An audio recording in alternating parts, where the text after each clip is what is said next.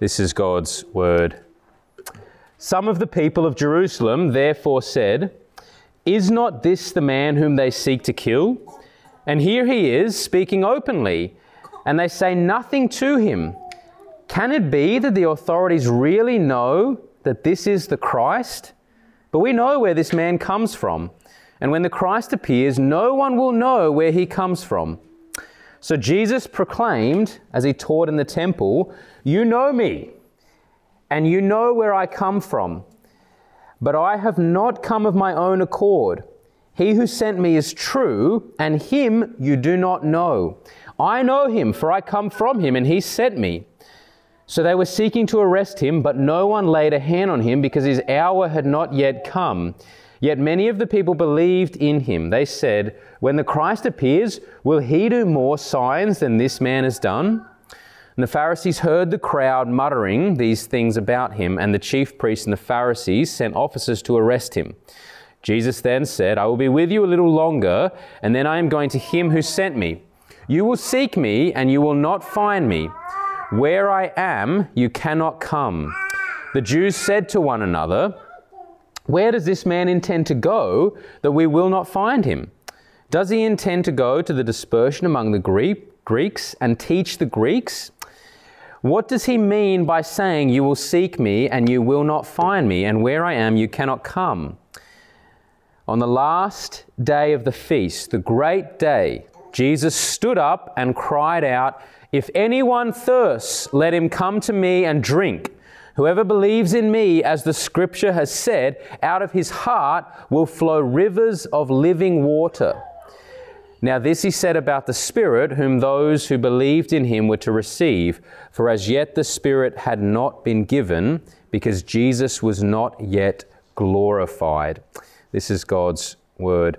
Let me pray. Father, please guide my tongue now by your Spirit, so that these words would be edifying for us. They would be convicting where is necessary, and you would open up our eyes so that we may see wonderful things in your word today. We ask in Jesus' name, amen. Jesus finished the section that we went over last week by giving this statement to the hearers: "Do not judge by appearances, but judge with right judgment." This is in verse 24. "Do not judge by outward appearance, by superficial judgments, but judge with a right or a just judgment." This is the theme of most of the people who have come to Jesus. They are coming to him with superficial judgments, surface level judgments that do not get to the core of who Jesus is and what he is saying. And this is what Jesus is addressing.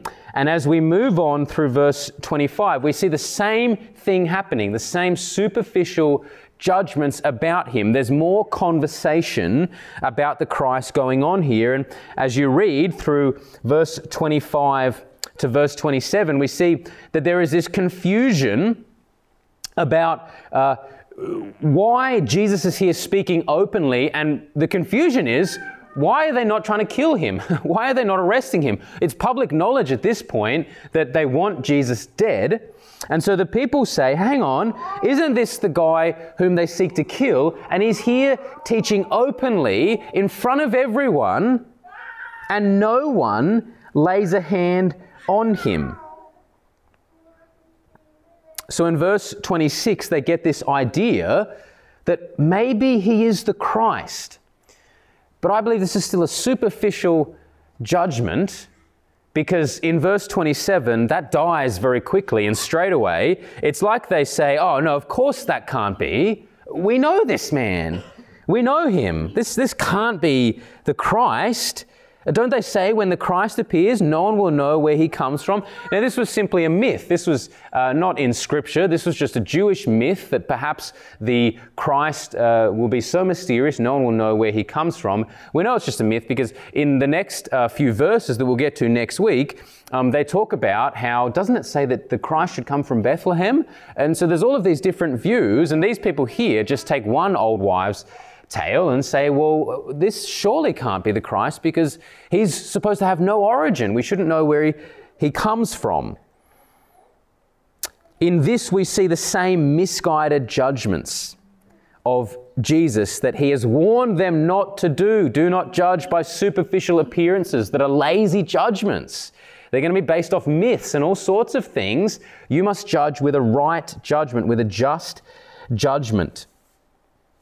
So Jesus picks up on their misguided judgments. And in verse 28 he says, and we should read this with a bit of irony, that Jesus is saying this with irony. In fact, the word proclaimed is the same word of cry out. So Jesus is loudly crying out in verse 28, you know me, and you know where I come from, but I have not come of my own accord. He who sent me is true, and him you do not know. Now, Jesus is not affirming their knowledge of him. I believe there is a sense of irony in what he's saying when he says, you know me. It's like, you know me? You really think you know me? I mean, you may know me with superficial judgments, but you really don't know me, because I know that you don't know my Father. If you knew my Father, you would know me. If you knew me, you would know my Father. So he's saying, you don't actually know me. It's still superficial judgments. If you really knew me, you would know that I have not come of my own accord, but I have been sent by my Father.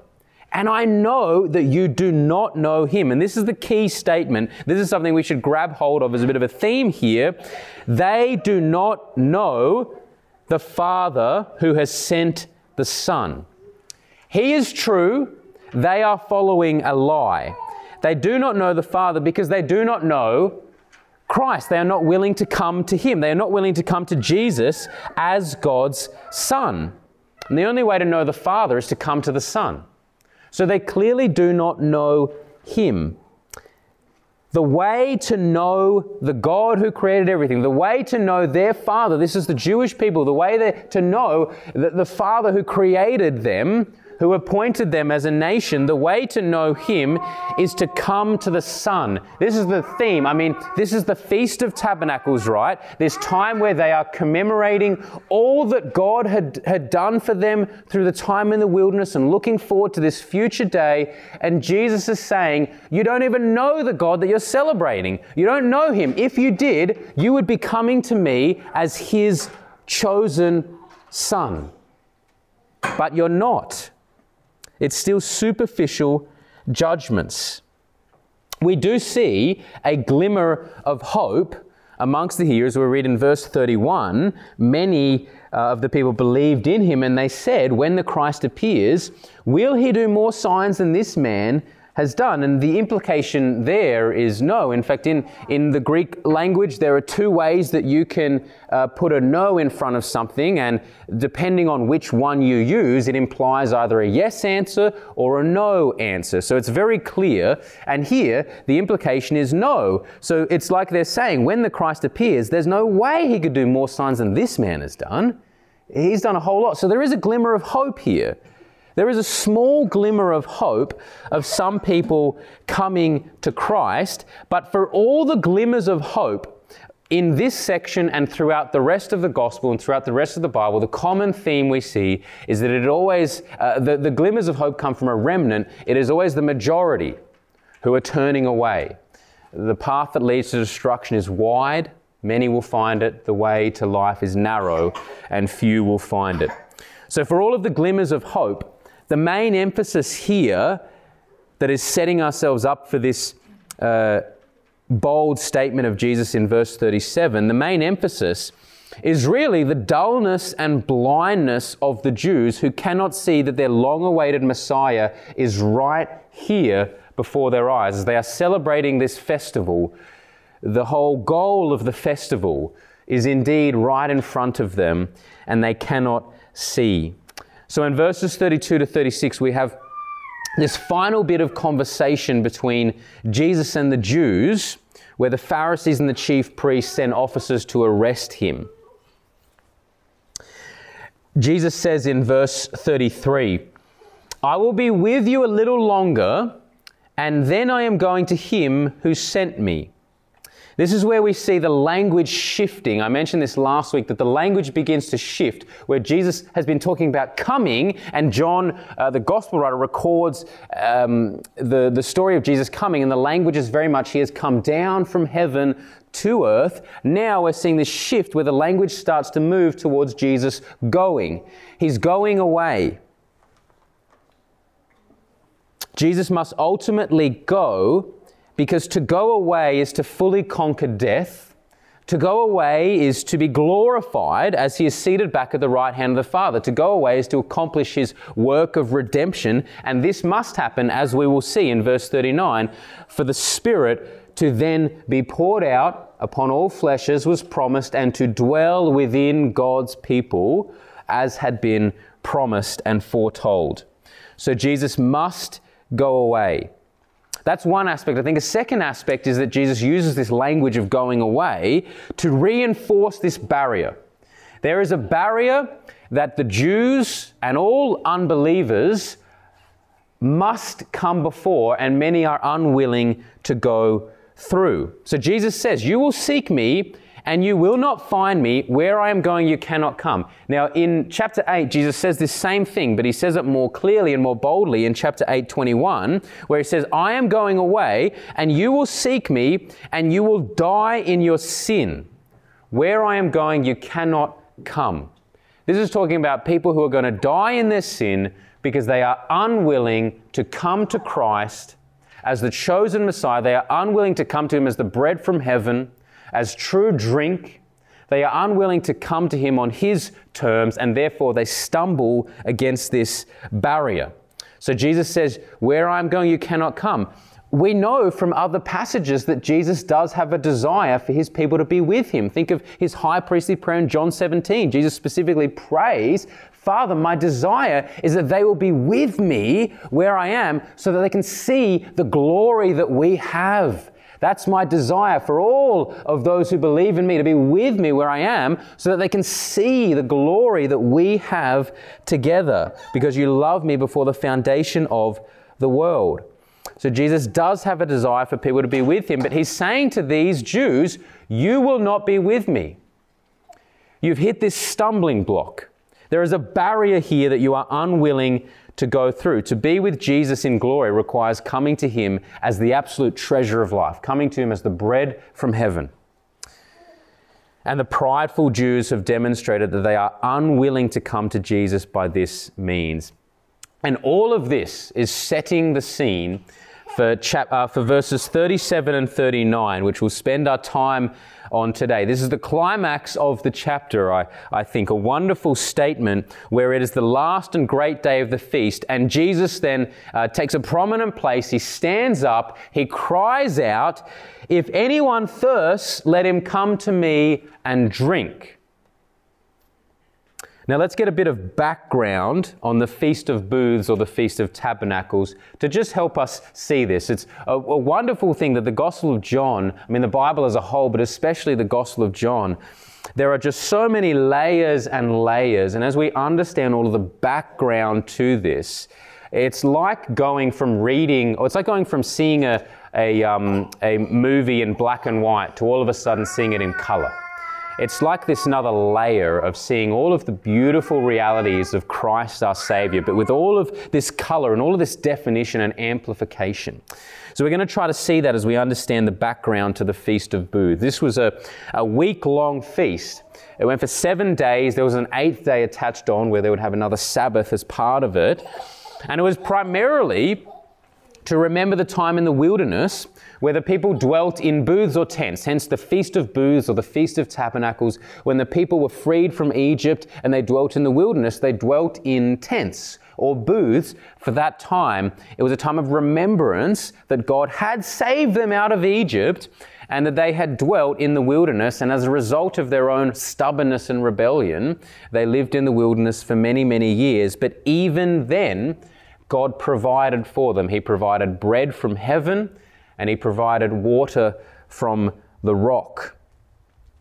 This was the last festival of the Jewish religious calendar. By this stage, it had also taken on aspects of celebrating the ingathering of the harvest of grapes and olives, and this was part of the celebration.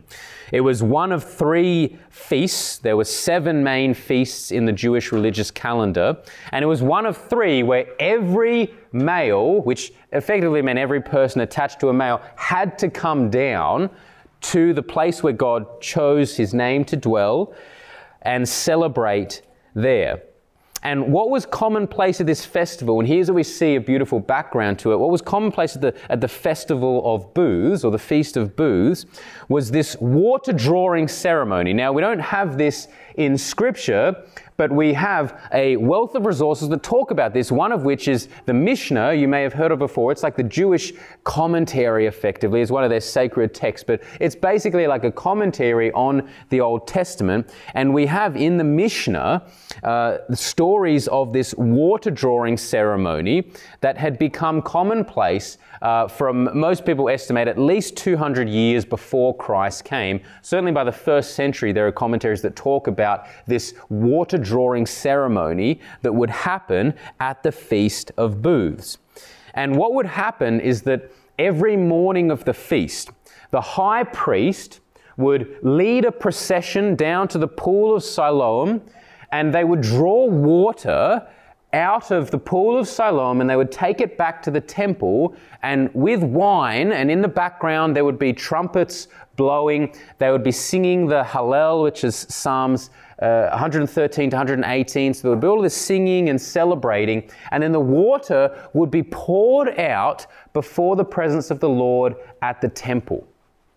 And there was a lot of background to this. The water pouring out was a reminder of the time in the wilderness where the people complained and God provided water from the rock. They complained, and in Exodus 17 we read that God tells Moses to strike the rock, and we know later on the rock is symbolic of Christ. Paul says this in 1 Corinthians 10, that the rock actually then pours out water to satisfy the thirst of the people. That's one aspect of it. So it's reminiscent of God providing water in the wilderness as this water is being poured out before the temple of the Lord. But also, the pouring out of water was very connected with the promised pouring out of God's Spirit. It was connected to this future messianic age where God's Spirit would be poured out upon all people. So there are passages like Isaiah 12:3, which was often used at the water drawing ceremony, where Isaiah 12:3 says, "With joy you will draw water from the wells of salvation." This is a future hope of God's people. With joy, you will draw water from the wells of salvation. Or we think of passages like Joel chapter 2. Most people know it because at the end of Joel chapter 2, it's this language of God pouring out His Spirit upon all flesh, that in the last days, God would pour out His Spirit upon all flesh. And Peter talks about that in Acts 2.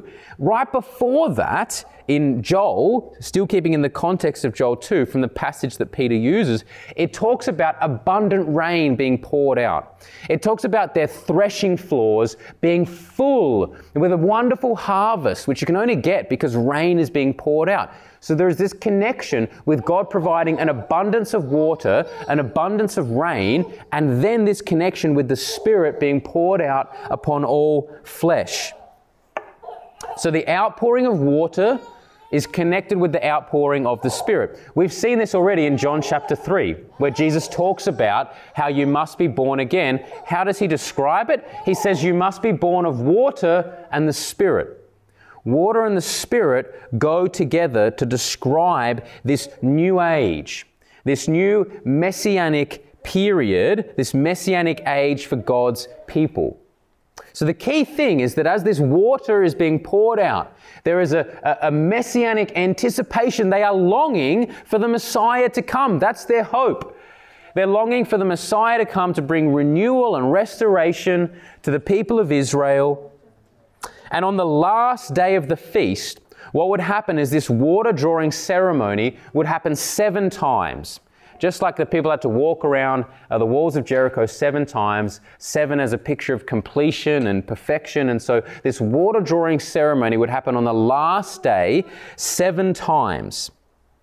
And in the midst of all of this messianic anticipation, all of these hopes that the people have for God's promised Spirit to bring about the new age, Jesus then cries out, "If anyone thirsts, let him come to me and drink." Whoever believes in me, as the scripture has said, out of his heart shall flow rivers of living water. So there is a whole lot of background to this, and some people talk about whether this happened on the 7th day or the 8th day. It really doesn't matter. We can see the symbolism on the 7th day. Imagine the 7 days of this water drawing ceremony with all of these hopes, and then on the 7th day it happens 7 times. Then finally Jesus stands up and says, by the way, if you want water, come to me and drink. Or you can imagine if it was on the 8th day, the people would celebrate year after year, and there would be sort of a bit of an anticlimax actually, because they would be celebrating and then they would realize, well, nothing's really happening. We're just going to pack everything up now and we'll have to do it again next year. As everything's packed up, they have an 8th day, a solemn day of rest. And then you can imagine Jesus then even saying then, if you want true drink, if anyone thirsts, come to me. We are, of course, reminded of God's words in Isaiah 55, where in verse 1, through the prophet Isaiah, he says, come everyone who thirsts, come to the waters. He who has no money, come buy and eat. It is an invitation. It's a call to those who realize their soul's deep thirst for salvation. And think about it from the perspective of the Jews. They would celebrate this feast every year, year after year. And what would happen? It would just be a temporary rejoicing. The reality would hit that, the promised age hasn't come. We're still in bondage. We're still under the oppression of the Persians, the Greeks. We're now under the Romans. We're not being set free. There would be these hopes, but it would be a bit anticlimactic because it was a temporary rejoicing, and Jesus comes in, and what he is offering here is not something temporary. What he is offering here is something permanent, something eternal. Come to me and drink because I have eternal life to give. He is offering a drink that is completely and totally able to satisfy the soul's longing for salvation. The way he describes it to the Samaritan woman we went through in chapter 4 is that whoever comes and drinks from him, this person will never go thirsty again. This is the ultimate thirst-quenching drink. This is the satisfaction for our deepest longings within our soul. It's a very clear way of Jesus rising on the last and great day of the feast and saying, this whole feast is pointing to me. So come to me. I'm here. Come to me as the Messiah. Come to me as the one who can provide true drink. I mean, they've just been remembering God's provision in the wilderness of providing manna, providing bread in the wilderness, and now food. Isn't it interesting that we've just went through John 6, which is all about Jesus being the bread from heaven. Now he says, I'm also the drink. Just as God provided bread from heaven in the wilderness for you and then gushing water, I'm here. I'm the true bread. I'm the true drink. Jesus is the whole goal of the Feast of Tabernacles. So the call is to come to him and drink of this soul-quenching living water. And as we have seen in elsewhere in John, think of John 6:35, coming to him is synonymous with believing in him. Coming to Jesus, the call to come to him is the call to believe in him. The call to believe in him is the call to come to him as the bread from heaven, as true, satisfying drink. So Jesus says here in verse 38, the one who believes in me, as the scripture has said, out of his heart will flow rivers of living water. Now, there's some debate that I'm not going to get into about how to actually translate this passage. I'm just going to leave that for probably another conversation afterwards because it's a long, there's been a lot of trees killed, so to speak, over how to actually translate this. Whose heart is it referring to? Is it referring to Jesus' heart? Is it referring to the believer's heart? We'll just make some assumptions, but I would love to continue the conversation about this. So in verse 38, the one who believes in me, as the scripture has said, out of his heart will flow rivers of living water. Now, I believe this is referring to the believer's heart. Out of the believer's heart shall flow rivers of living water. And I'll explain that in a moment. This statement is both simple and complex. I mean, think about the simplicity of what Jesus is saying. In its basic meaning, Jesus is saying, everyone who wants true life, everyone who wants salvation must come to me. There's no other option. There's no other one who can provide it. That's the simple, undeniable claim that Jesus is making. There's no other pathway to this. It's not like you can go up the mountain a different way and get to me. No. I'm at the base of the mountain. I'm at the top. I'm everywhere. It's undeniable. You must come to me. That's the simple thing. The complexities are that there are layers and layers and then layers of the layers to this statement that Jesus is saying, out of his heart shall flow rivers of living water. Because it says here, as the scripture has said, now there is no scripture that exactly says this. It seems like Jesus is just referring to the whole host of scriptures. There's a whole lot of scriptures that allude to this.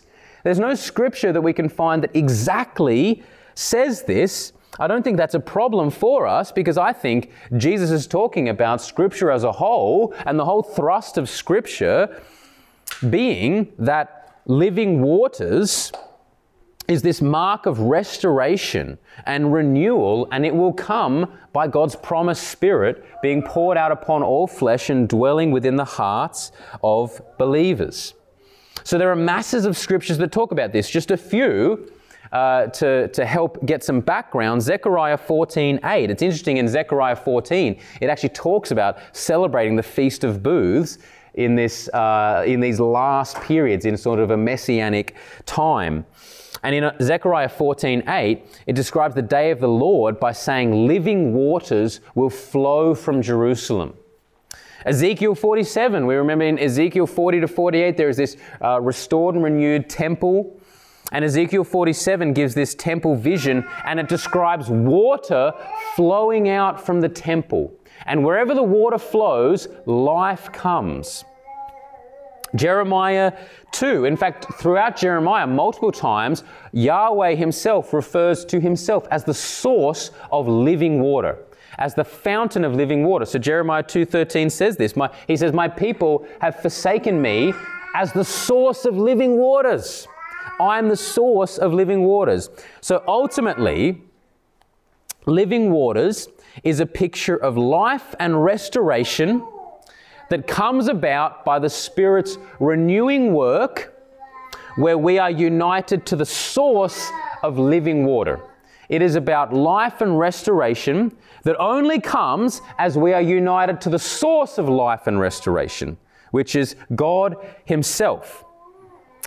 The one who believes in Jesus as the Christ necessarily comes to this source of life. Anyone who believes in Jesus as the Christ comes to this source of living waters, this source of life. And because they have come to the source of life that their soul was made for, they are now permanently connected to the source of life, so much so that it flows out of them like a spring.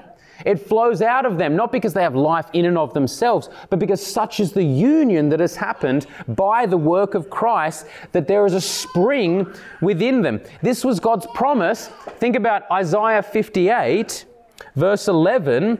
The Lord will guide you continually and satisfy your desire in scorched places and make your bones strong, and you shall be like a watered garden, like a spring of water, whose waters do not fail. This is God talking about his people Israel, talking about this mark of restoration. And what is the mark of restoration? They will be like a well-watered garden. In a dry and barren place, they will be like a well-watered garden, and a spring of water will be within them. So the one who believes in Christ and drinks this drink is now connected to this endless spring of life and nourishment. They are a well-watered garden amidst a dry and barren land. That is why I believe out of his heart is referring to the one who believes. It's similar language as in John chapter 4, where Jesus says this to the Samaritan woman and says that actually it will well up in him. A spring of water will well up in him. That is the one who drinks of this drink. So the spring of living waters is now located within the heart of the one who believes, not because they have created a spring within themselves, not because they have life in and of themselves, not because they can give the Spirit to anyone, but it is located within the heart of the believer because of their union with Christ, who is the spring, because of this intimacy that has come about. Such is the intimacy and deep connection with Christ and the believer that the spring of living water actually becomes as though it is within the believer. It finds its home within the believer because we have been united.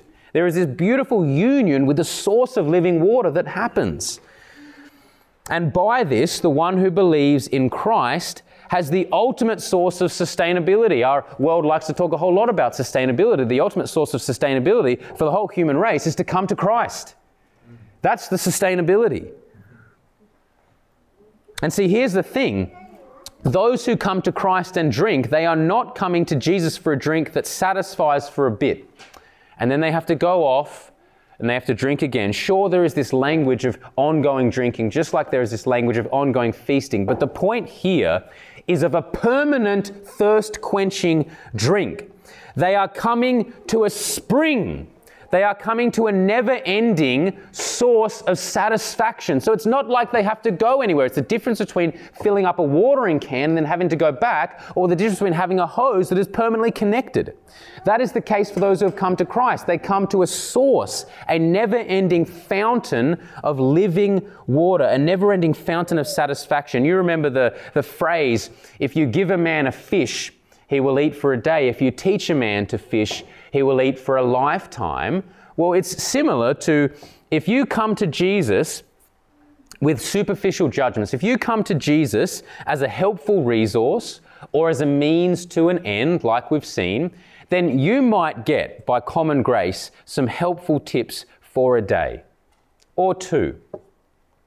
But it will not be sustainable. Come to Jesus as the source and fountainhead of life and existence, and you will drink and eat from that forever. You will live from that forever. This is the equivalent of teaching a man to fish. It is for us to come to Jesus as the source of all life and existence, as the source of living waters, and there is sustainability. There is satisfaction for our hearts. Now let me unpack verse 39 briefly before we just draw some very quick applications. In verse 39, John the Gospel writer is now writing, and he says, "Now this Jesus said about the Spirit, whom those who believed in him were to receive, for as yet the Spirit had not been given, because Jesus was not yet glorified." So the Spirit could only be given after Jesus was glorified, because the indwelling Spirit, which I believe this is talking about, is the mark of the new age that had been promised in Scripture. The Spirit has always been active. The Spirit has always been active in regeneration. The Old Testament saints were born again in the sense of being born from above. The difference is the Spirit, and the mark of the new covenant is actually that the Spirit dwells within believers, finds its home within believers. The Spirit is poured out upon all flesh and put within God's people to cause them to walk in His ways, to be obedient to Him. And the prerequisite for this new age to come was that the Messiah must fully accomplish His work of atonement, which includes His death, resurrection, and ascension. The whole package must happen for that new age to begin. The new stage of God's redemptive plan, which is to send His Spirit to dwell within His children. So this is the beautiful, simple progression of God's redemptive plan. The Father sends the Son. The Father sends the Son to accomplish His work of redemption. The Son accomplishes His work of redemption in His death, resurrection, and ascension. He ascends to the Father, and then the Father and Son together send the Spirit to dwell within God's people to continue His work of redemption. That is the progression that happens. The Father sends the Son accomplishes His work, ascends to the Father and the Son together send the Spirit to dwell within His people, to be with us always, continuing this work of redemption. And the beautiful thing about this is because Jesus has been glorified before the Spirit is given, because Jesus has been glorified before the Spirit is given, this is what Paul says in Romans 8. We know that the Spirit who dwells within us is the Spirit who raised Jesus from the dead. The Spirit who raised Christ from the dead now dwells within us, and He will give life to our mortal bodies. That is the beautiful thing. The Spirit of the glorified and risen Christ dwells within us to give life within us, just like a spring of water creates life even in barren places, even in the most barren of deserts. If there is a spring of water, an oasis will form. Nourishment will be there. And in the most barren of life's circumstances, for those of us who have come and have drunk from Christ, for those of us who have the indwelling Spirit, they are connected to an endless spring of water. They are connected to the Spirit who sustains us. The Spirit gives life to us as He testifies within us that we are children of God. The Spirit gives life to us as He intercedes for us with groanings too deep for words. This is how sustainability happens. This is how life comes, because the Spirit that raised Jesus from the dead dwells within us and continues to give life to our mortal bodies. The Spirit guides us into all truth, teaches us all things. So to summarize, living waters flowing from the heart of the believer is a picture of the new life and restoration that was always hoped for, that comes about by the Spirit's renewing work within us, where we are united to the source of life. We are united to the source of living waters. Now, I want to give 3 brief applications for us. The first 2 are to do with us individually as followers of Christ. The third is to do collectively with us as a church. The first application that we get from this passage: drinking from Christ is a drink for desperate beggars. Drinking from Christ is a drink for desperate beggars. We see this. What is Jesus calling us to? It's not a drink that you might get as a supplement to your existing diet of drinks. It's not a drink that is nice to enjoy, like some sort of mocktail or something. Think of your nice drink that is nice to enjoy, but you're not going to die if you don't have it. That's not the drink that Jesus is talking about. This is a drink when you are desperate for hydration and there is one source of hydration for you. This is a drink for desperate beggars in a barren land with no other source of drink. It's the drink that David spoke of in Psalm 63 when he said, "O God, earnestly do I seek you. My soul thirsts for you. My flesh longs for you in a dry and thirsty land where there is no water. So I have searched for you in the sanctuary to see your power and your glory." He says, because your loving kindness is better than life. This is the drink. My soul thirsts for you. My flesh longs for you in a dry and thirsty land where there is no water. There's no other source of water.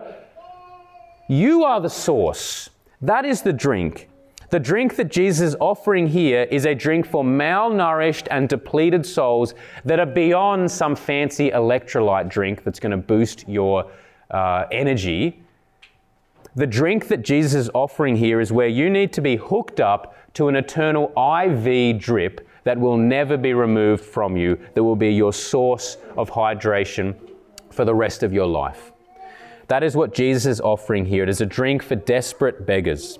Secondly, drinking from Christ requires the complete abandonment of self-sufficiency. God spoke to His people in Jeremiah 2. In verse 13, He says, "My people have committed 2 evils. They have forsaken me, the fountain of living waters, and they have hewed out for themselves broken cisterns that can hold no water." He says, there's a deadly self-sufficiency amongst my people. They have forsaken me as the fountain of living waters. I'm the source of life. I'm the source of everything. They have forsaken me. What have they done? They've tried to carve out these cisterns to hold water, but they're broken. They fill them and things just seep through. Self-sufficiency is deadly. They can't hold any water. And we can fall into the same trap. This deadly, toxic level of self-sufficiency that does not come to Christ as the source of our sufficiency and satisfaction. We see this in the passage. Jesus is not coming, offering a special drink that you can take or leave, or even a drink that's going to be super helpful. He's not a helpful resource. You're coming to Him not as a means to an end. You're coming to Him as the end, as the source of life, as the source of satisfaction. So a helpful thing for us to think about as we think about self-sufficiency, if someone was to look at your life, so if someone was to observe your life, let's say not in a creepy way, but they were to be around you 24 hours a day, 7 days a week, to observe everything that you do, things that you think about, would they see something fundamentally different about where your satisfaction and nourishment seems to come from? Would they look at your life, look at the things you do, the things you desire, the things you say, and would they see something fundamentally different about where your satisfaction and nourishment comes from? Or would they look at your life and say, well, superficially they look a bit different. They do some Christian things on the weekend, but fundamentally, they're coming to the same source as I am, me and the world. They're still looking for satisfaction in a good job. They're still looking for satisfaction from a good, healthy family life. They're still looking for satisfaction from nice experiences, from a sense of community. That seems to me where they're getting their satisfaction from. We must have a fundamentally different source of satisfaction than the world. We must have a Christ sufficiency than a self-sufficiency. It must seem evident to others that there is a satisfaction, our sufficiency, our desires wholly directed toward Christ. It oozes out of us like the psalmist, my soul thirsts for you, my flesh longs for you. So is your life characterized by a Christ sufficiency, or would it rather be a self-sufficiency with a bit of Jesus added on to help your life? That's the two individual applications. Lastly, to the church as a whole. We must demonstrate that our highest joy and satisfaction is in Christ. As we think about how we live our lives together in community as the church, we must demonstrate that our highest joy and satisfaction is in Christ. And I believe there have been and will continue to be disastrous consequences because of the modern consumer-driven, entertainment-driven approach to church. And I speak about this a lot, and to those who would say you speak about it too much, I'll stop talking about it when it stops becoming a problem. It's a huge problem. It's something unavoidable. This consumer-driven approach to church, which makes the church a service provider to our natural needs for entertainment and community. So the Sunday service becomes an event with captivating content. Even the marketing through the week is designed to whet people's appetite for the event. The music becomes like any other secular use of music, which we know is very easily to manipulate emotions. And the community becomes driven by meeting people's natural needs for companionship through common interests like similar hobbies and life stages. It's all very self-centered and based upon appealing to people's natural consumer desires. And all of this clouds our ability to see that our highest joy and satisfaction is in Christ. Why does it cloud our ability to see that? Because we're creating this environment where we manufacture temporary joy and satisfaction just like everyone else does in the world. Nothing supernatural needs to happen to you to be drawn to a community where your natural desires are being met, where there's barista-made coffee for everyone and fancy music and all of these things that appeal to our natural desires, that we shouldn't throw the baby out with the bathwater. But the reality is it clouds our ability to see that Christ is our highest joy and satisfaction. It isn't clear to anyone in a community like that Christ is all satisfying because there are too many natural things that look satisfying and appealing. You will notice that throughout John's Gospel, Jesus is very intentional to leave barriers where they are so that those who are truly born again would come. He does this to the people coming to him for bread. And Jesus actually he reinforces the barrier and questions their motives in coming to him. And likewise, as we think about our church, we must create an environment where it is clear that the most satisfying and captivating reality of our lives is the risen and glorified Christ. That is what we must be about, and therefore we will reject any attempts to manufacture joy and satisfaction. We don't need to. The Holy Spirit is who lifts our eyes to the risen and glorified Christ so that He is the most satisfying and glorifying reality in our lives. We don't need a banging sound system for that. So to conclude and wrap this up, let me read Psalm 36 verses 7 to 9. How precious is your steadfast love, O God! The children of mankind take refuge in the shadow of your wings. They feast on the abundance of your house, and you give them drink from the river of delights.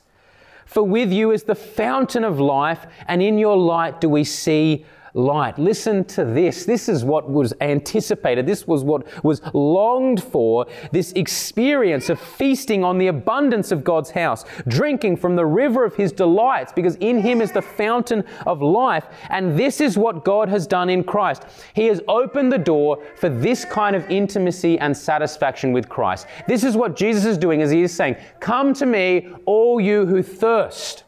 Are you thirsty? Are you hungry? Come and eat from me. Come and feast on the abundance of my house. Come and drink from the river of my delights. Jesus opens the door for this level of intimacy, this level of satisfaction as He comes and He says, anyone who is thirsty, come to me. Drink from me. Your soul will find satisfaction. Your heart will be captivated. You will be like a well-watered garden. A spring of living water will flow out of you because you are connected to me, the source of living water. Let's pray and prepare our hearts to give thanks by taking of the Lord's Supper. Father, we thank you for this. We thank you for this beautiful reality. We thank you for Christ as our absolute treasure as we think about this passage and the all-satisfying nature of Christ. We desire, like Paul, to be able to say that everything else in this world that we may have once considered as valuable, we consider as garbage compared to the surpassing worth of knowing Christ Jesus our Lord. You are satisfying. You are captivating. You are worthy of every ounce of our devotion and attention. So make this a reality in our lives. We pray by your Spirit. We ask in Jesus' name. Amen.